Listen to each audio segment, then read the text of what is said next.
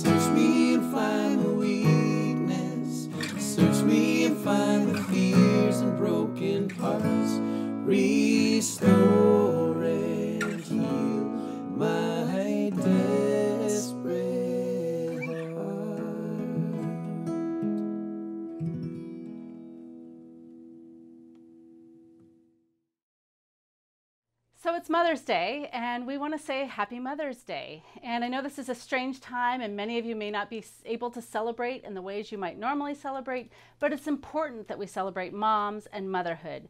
So to all you moms, I want to say we love you. We're so grateful for you, and what you do in your role as a mom matters. It matters so much, not only to your family, but particularly to God.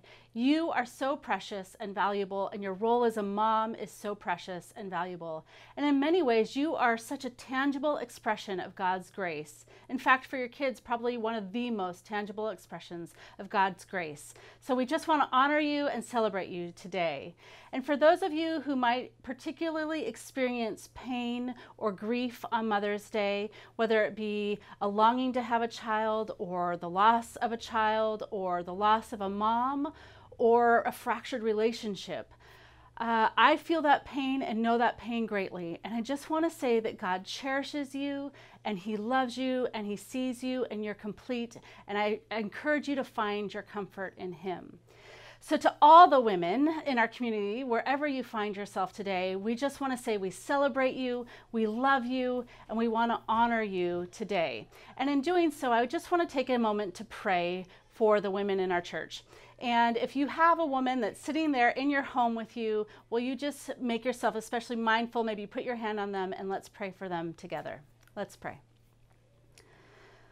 Father, we thank you so much for the women in our church and the ways that they mother, the ways that they love, the ways that they care and nurture. We thank you for our moms and just the expression of grace that they are.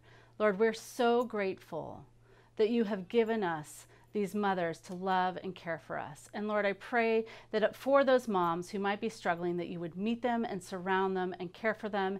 Those who experience particular challenges in their parenting, that you would come alongside them.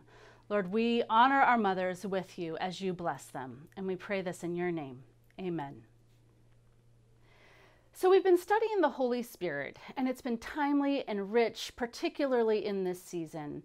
And we know that the Spirit has been at work and doing very tangible things in the lives of people in our community.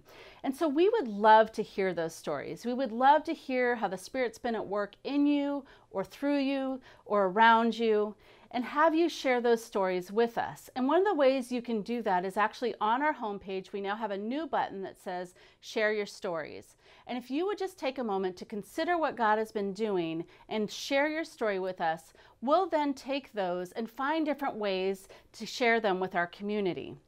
And I just want to remind you, it's important that we testify to the work of God, to the work of the Spirit, to declare His glory and His goodness and His greatness. So I encourage you to think about how the Spirit's been at work and share those stories with us. So please take a little time to let us know.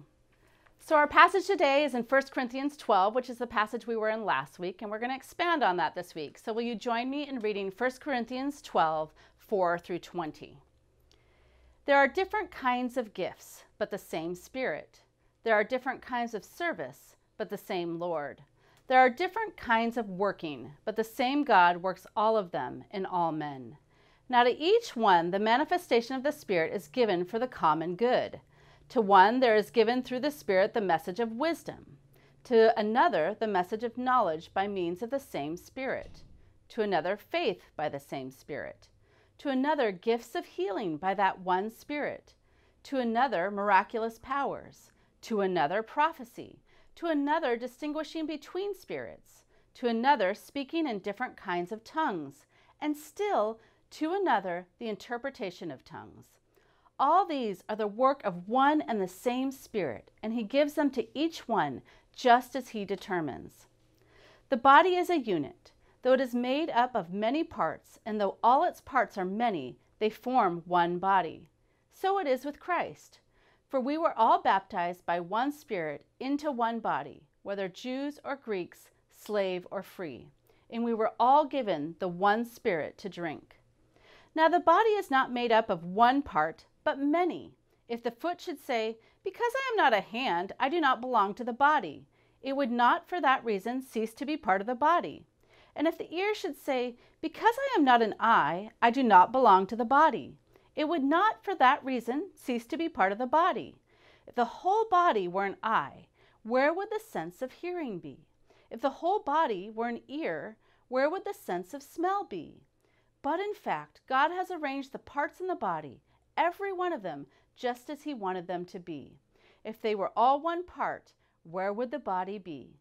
As it is, there are many parts, but one body. This is the word of the Lord.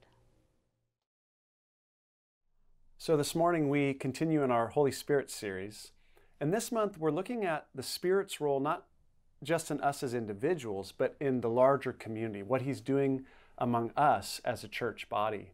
And we have this wonderful passage that talks about the body of Christ and this great dynamic about the unity of the body, but also the diversity of the body. It's one body, yet there's diverse and many parts to the body. And we're looking at the Spirit as playing the key role in both our unity and diversity. So this morning, we want to look at the diversity of the spiritual gifts that the Spirit gives to His church. And there's different passages in Scripture about the spiritual gifts. Here in 1 Corinthians 12, Paul seems to focus on the gifts that emerge in the context of when the church gathers together and worships. And he lists gifts that we might consider some of the extraordinary gifts like tongues and prophecy and healing and things like that. And then you have other passages where Paul will mention gifts that feel a bit more ordinary to us, like Romans 12, where he'll mention things like serving and teaching and encouraging and generosity and leadership. And I don't think any of these lists are meant to be exhaustive. They're just representative of the kinds of ways that the Spirit gifts His people. And so I just want to acknowledge, there's so many questions surrounding the spiritual gifts today. And this is not the context to try to answer all those questions. So what I thought I would do is I just want to share the two most basic truths about our spiritual gifts. In my mind, these are the most foundational truths that we all want to be able to embrace regarding our spiritual gifts. And they're really simple, they're really easy to understand, but they can be really hard to embrace. I think people can take a lifetime coming to terms with these two basic truths. And my experience is a lot of people have a very complicated relationship with their own spiritual gifts. We don't know how to sit with our gifts. We don't know exactly how to feel about them. And so I think these two simple truths can be incredibly liberating. So let me share them right up front, and then we'll see them in the passage. So here they are. The first one is this: the gifts that you have, whatever gifts you've been given, are precisely the ones that the Holy Spirit wants you to have. That's the first truth. And the second truth is, having said that, your gifts are not for you. They exist for others. They exist for the body.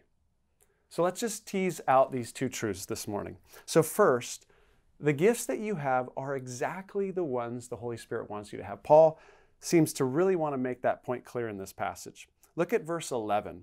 After listing the diversity of gifts, he says this: all these are the work of the one and the same Spirit, and here's the phrase, and He distributes them to each one just as He determines. The Spirit takes each one of us and determines His plan and purposes for us, and He gifts us accordingly. Verse 18 makes the exact same point. But in fact, God has placed the parts in the body, every one of them, just as He wanted them to be. Paul could not be more explicit. Every single part, not just some of us, but each of us, has been placed just as, not sort of or kind of the way He wants, but exactly the way He wants. And what I love about this is that the Spirit is not a generalist. Like, the Spirit doesn't just kind of throw some gifts out at the church generally and hope they land in a good spot, right? He's specific to each one of us. He particularizes each one of us, places us, and gifts us exactly how He wants us to be. And so on Mother's Day, I was thinking, in this way, the Spirit is like a great mom, right? Moms don't love their kids generally. Moms love each of their children specifically. They particularize their kids. They know each kid, what their kids need, what their gifts are, what their wounds are. They see each one so particular. And the Spirit is like that with us. He gives us exactly the way He wants to gift us. And I just think, if each one of us could truly embrace that, think about the confidence and the security that could come from knowing I am gifted exactly the way God wants me to be gifted. And think of the freedom that could come especially in terms of how we often want to compare ourselves to others. And the comparison game it's so unhelpful, but it is so common and so easy to do, to see other people and to see these other gifts that you maybe want to have, and to feel insecure or to feel jealous, especially if they seem more interesting to you. Maybe you have the gift of serving or of listening, but you're like, that's not that exciting. I want to have the gift of strong leadership or something like that. And that can leave us really insecure. And we can spend most of our lives fighting who God has made us to be. And I think a lot of people spend a lot of their lives fighting who God wants them to be, being frustrated with their limitations. And whether we realize it or not, what we're implicitly saying when we do that is, God, I don't like your plan. I don't like your thoughts. I don't like your design. And what we forget in that is our perspective is so limited, because we're always just thinking about ourselves. We're seeing things from what we want for ourselves. And what Paul does in this passage, he's like, let me give you a bigger picture view of things. He opens us up to God's view, which is that his church is like a body, and there's all these different parts. Verse 15, he says, if the foot should say, because I'm not a hand, I don't belong to the body, it would not for that reason stop being part of the body. Why should the foot want to be a hand? Why should the hand want to be a foot? Verse 17, if the whole body were an eye, where would the sense of hearing be? It's interesting, if you think about it, if each one of us just got our wish about how we'd want to be designed, I think Paul's saying the body would be this monstrosity. It'd be this big eye just floating around, or maybe an eye and maybe a hand, and that's it. But that's not what a body is. A body is a diverse organism. And some of the parts of the body that we don't often think about are indispensable to the body, right? I mean, there are little tendons in your body that you don't even know the name of, but they are so important to the functioning of your body. Or there's little protein molecules that are in your body that you'll never know what they are, but your body would not work without them. And so Paul is reminding us the body is this exquisitely designed thing, and that is how God has designed his church. And so what we're being called to is trust. Trust God's larger view of things, and trust the way that God has gifted you. I want to share just a moment I had in my late 20s, because this was something that I really wrestled with. I can remember this moment. I was probably, late 20s, and just feeling the limitations of my personality, my giftedness, and really being restless about that. And so I went on this silent retreat day, and I was at this beautiful retreat center, and I was sitting on a bench in front of a bunch of trees and just kind of having it out with God. And then I looked up, and I was actually in this orchard of various kinds of fruit trees. Like I can't remember all the trees, but there's an avocado tree, there was a fig tree, there was an apple tree, I'm sure there was some citrus trees. And I saw all these different kinds of fruit trees, and I felt like God in that moment was like, Dave, I have designed different kinds of fruit, and why would an orange tree ever try to squeeze out avocados? I mean, what would be the sense in that? Oranges are so uniquely orange, and avocados are so unique in their own way. And I have designed you in your own unique way, and there's unique fruitfulness that I want to produce in your life, and it's different than the fruitfulness I'm going to produce in this person's life, but trust the fruit that I want to produce in you. And that was a really freeing experience for me. And I think God wants us to experience that all in our own rights, that He has made us exactly the way He wants us to be. So that's the first truth. But then the second truth we need to hold together with that first one is, yes, we are gifted exactly as we're meant to be, but the second truth is this: your gifts, unique as they are actually not for you. And they're not about you. Your gifts are for the body, for the building up of others. Look at verse 7. Paul says this: now to each one of us the manifestation of the Spirit is given for what purpose? For the common good. Your gift is there for the community. In Ephesians 4, Paul says it this way: we're gifted so that the body of Christ might be built up. So you're given your unique gifts, but the purpose is to build up the body as a whole. All that to say, your gifts are not about you, they're not for you, they are for the body.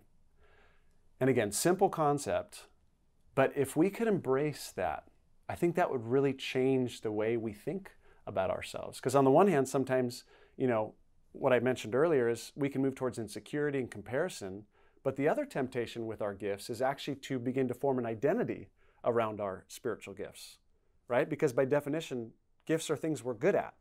And so we can try to make it through this life and say, well, here's something I'm good at. So I'm going to go to this thing to give me a sense of value and significance and legitimacy in this world.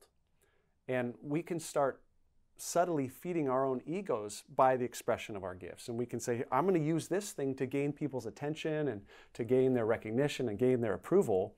And over time, pride can actually start to set in. We might not even think that's what's happening, and we don't like the idea of being prideful. So oftentimes we'll disguise that in a false humility, and people say, you're an awesome leader, and we're like, no, I'm not very good. I'm not, we kind of disguise it, but we get all wrapped up in our spiritual gifts. It becomes an essential part of us. And again, I think when that happens, we're missing the larger picture. And again, Paul is trying to keep us with the larger picture in view, right? This is about the body. Your gifts are for the body. So if you teach, don't teach so that people can hear you teach. Teach so that people can be taught, right? If you have the gift of prayer and intercession, don't pray so that people can hear how spiritual your prayers sound. Pray that you can lead others into God's presence in prayer and so that they could receive the help they need through your prayers. Your gifts are for the body. And so I think Paul calls us to what I would call a loving detachment when it comes to our gifts. And what I mean by that is we recognize the gifts for what they are, which is gifts, right? We didn't earn them.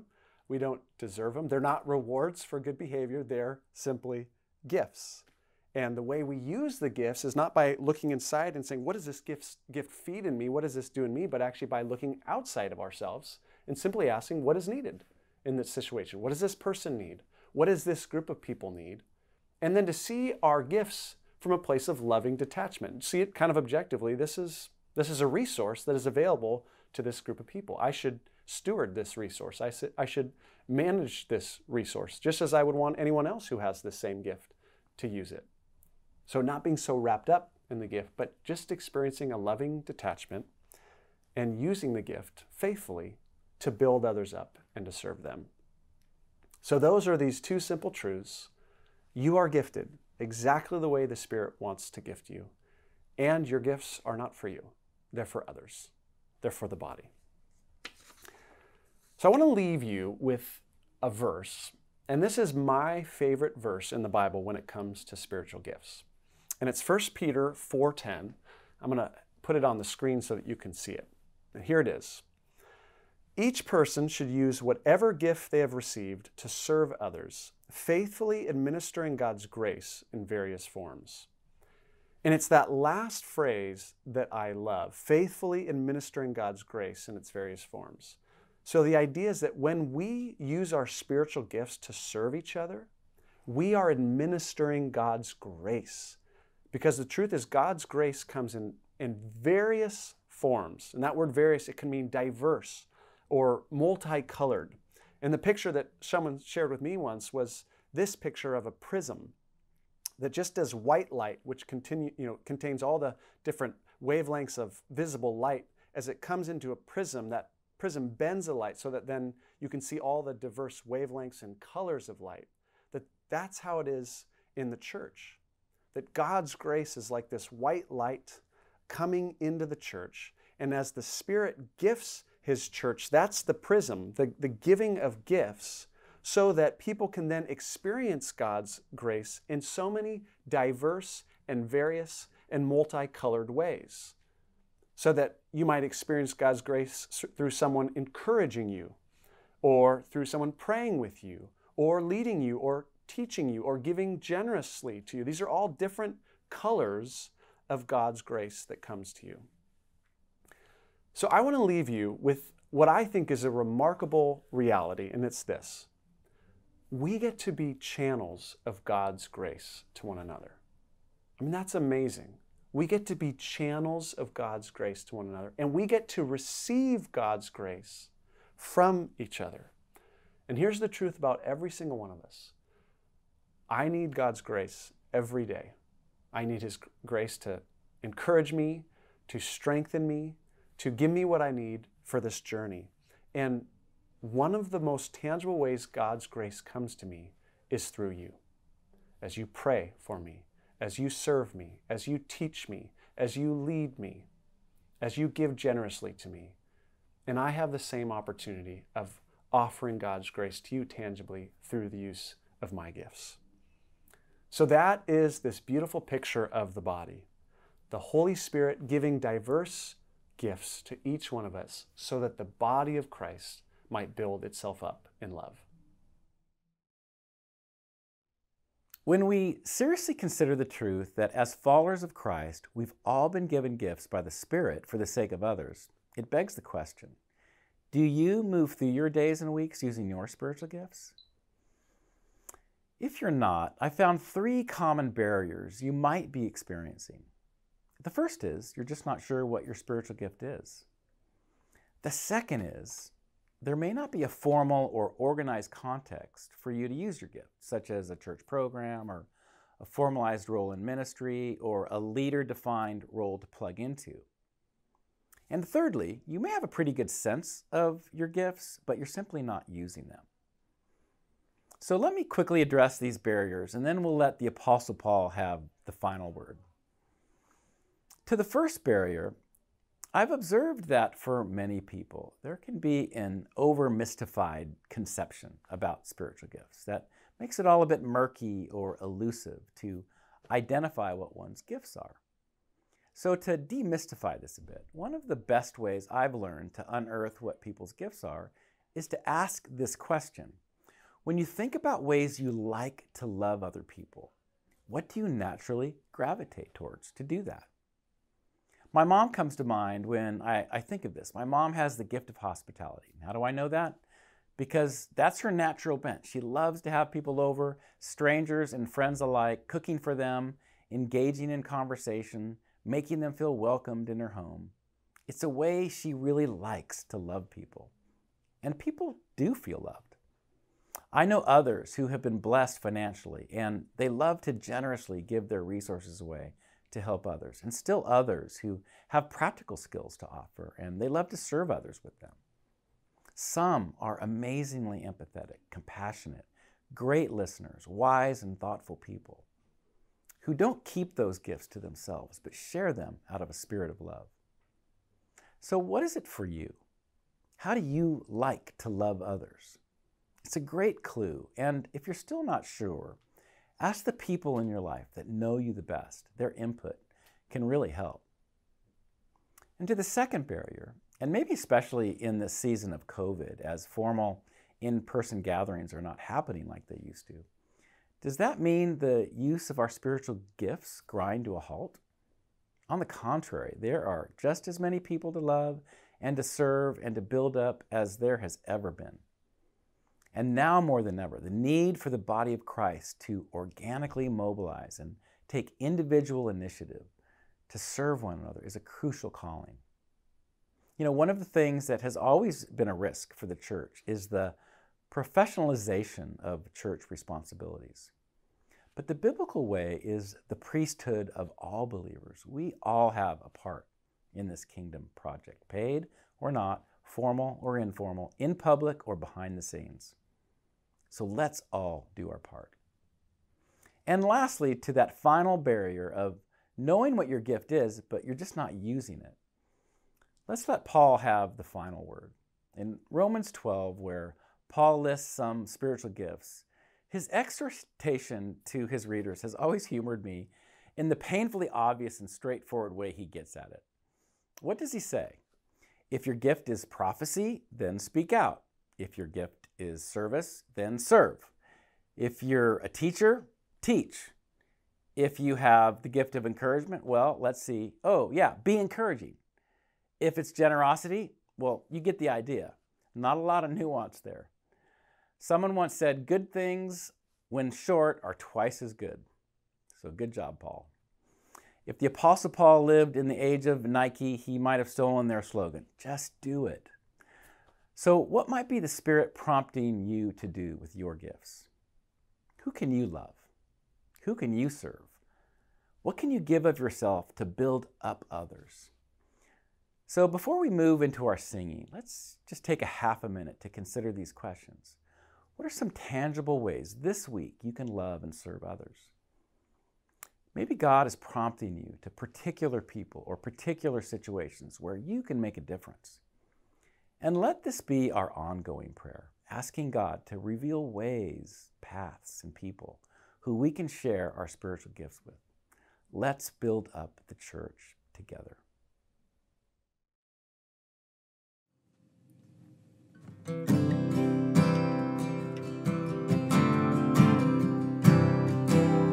Take these hands and lift them up, for I have not the strength to praise you near enough. I have nothing, I have nothing without you.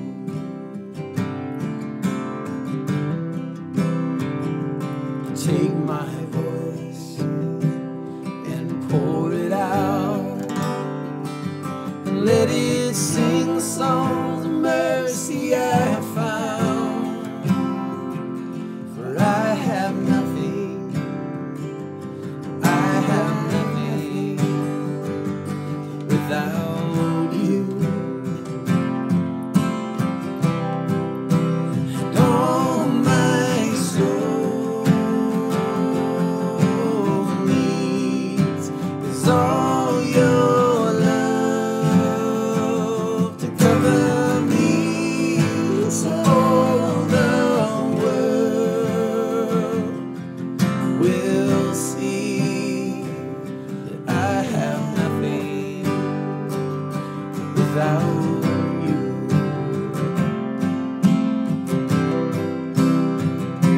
Take my body and build it up. Make me broken as an offering of love. For I have nothing, I have nothing without you. All my soul needs is all your love to cover me, so all the world will see that I have nothing without you.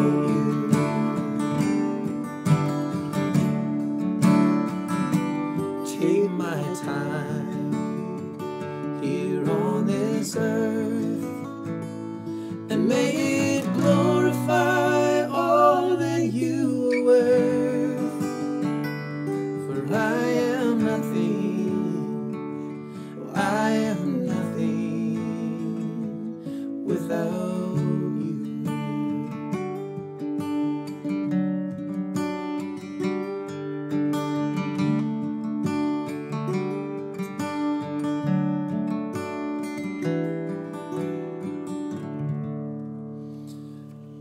Lord, if not for you, there would be nothing. There would be no hope. Jesus, you are the one that gives us hope, that provides us with that gift and that joy. So we know that we need you, and we thank you that we have you. Thank you for blessing us. Amen. Well, we hope this morning has been an encouragement to you, and we want to leave you with some reflection questions. They'll be on the screen. You can reflect alone or with those who are with you. And let's just close our time with this benediction. Now to him who is able to do immeasurably more than all we ask or imagine, according to his power that is at work within us, to him be the glory in the church and in Christ Jesus forever and ever. Amen. Amen. Happy Mother's Day. Happy Mother's Day.